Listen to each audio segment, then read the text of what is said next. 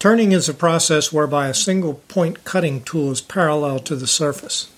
It can be done manually in a traditional form of lathe, which frequently requires continuous supervision by the operator, or by using a computer-controlled and automated lathe which does not.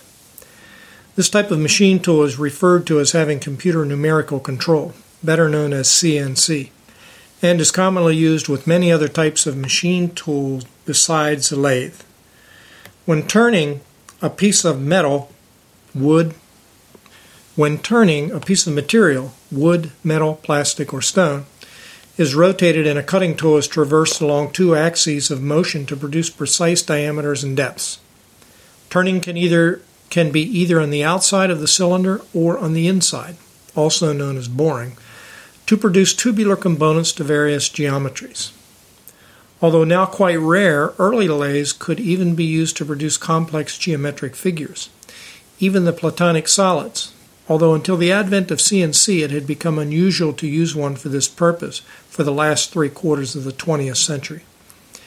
It is said that the lathe is the only machine tool that can reproduce itself.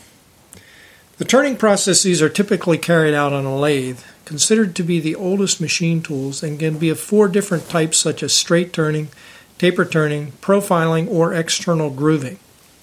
Those types of turning processes can produce various shapes of materials such as straight, conical, curved, or grooved workpiece. In general, turning uses simple single-point cutting tools. Each group of workpiece materials has an optimum set of tools angles which have been developed through the years.